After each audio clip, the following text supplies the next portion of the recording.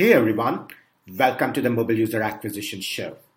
In the Mobile User Acquisition Show, we feature interviews with the smartest folks in mobile and growth who share invaluable, actionable, tactical insights on every aspect of mobile growth and marketing, not to mention some adjacent areas just as well.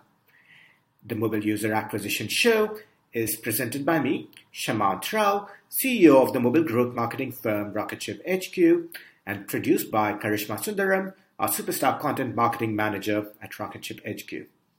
Each episode includes strategies, tips, and pointers from the leading edge of mobile growth marketing that you can use to unlock tremendous growth for your app in a sustainable and capital-efficient manner. When we take on ASO-related work, one of the things we typically have to do is set and manage expectations.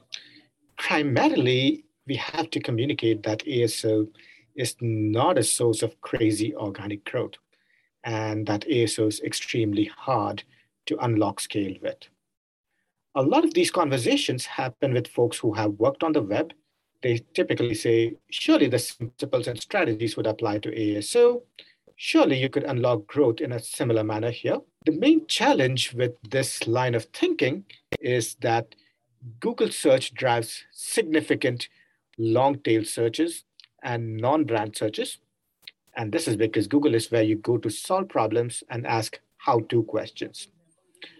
Again, that's also because Google provides content and information, which you can optimize for via content marketing and link building. By contrast, the App Store provides not content, not info, but software.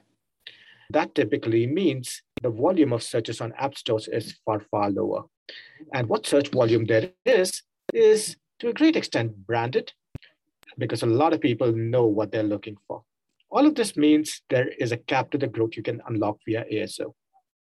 This is not to say ASO is useless. It has some benefits, but there is a ceiling to the growth that you can unlock via keyword optimization via ASO. For all of these reasons, we treat ASO as a set it and forget it strategy, which we occasionally revisit if there is significant seasonal or long-term changes, but we do not do too much ongoing maintenance on ASO because there is a cap to it and it's not a strategy for scaling. Thank you for listening to the Mobile User Acquisition Show. If any of this was helpful or instructive, I would love for you to leave us a review or rating on iTunes, Stitcher, Overcast, or wherever you get your podcast fix. This podcast takes a ton of time, effort, and love to produce, and I deeply value every review and every piece of feedback that you share.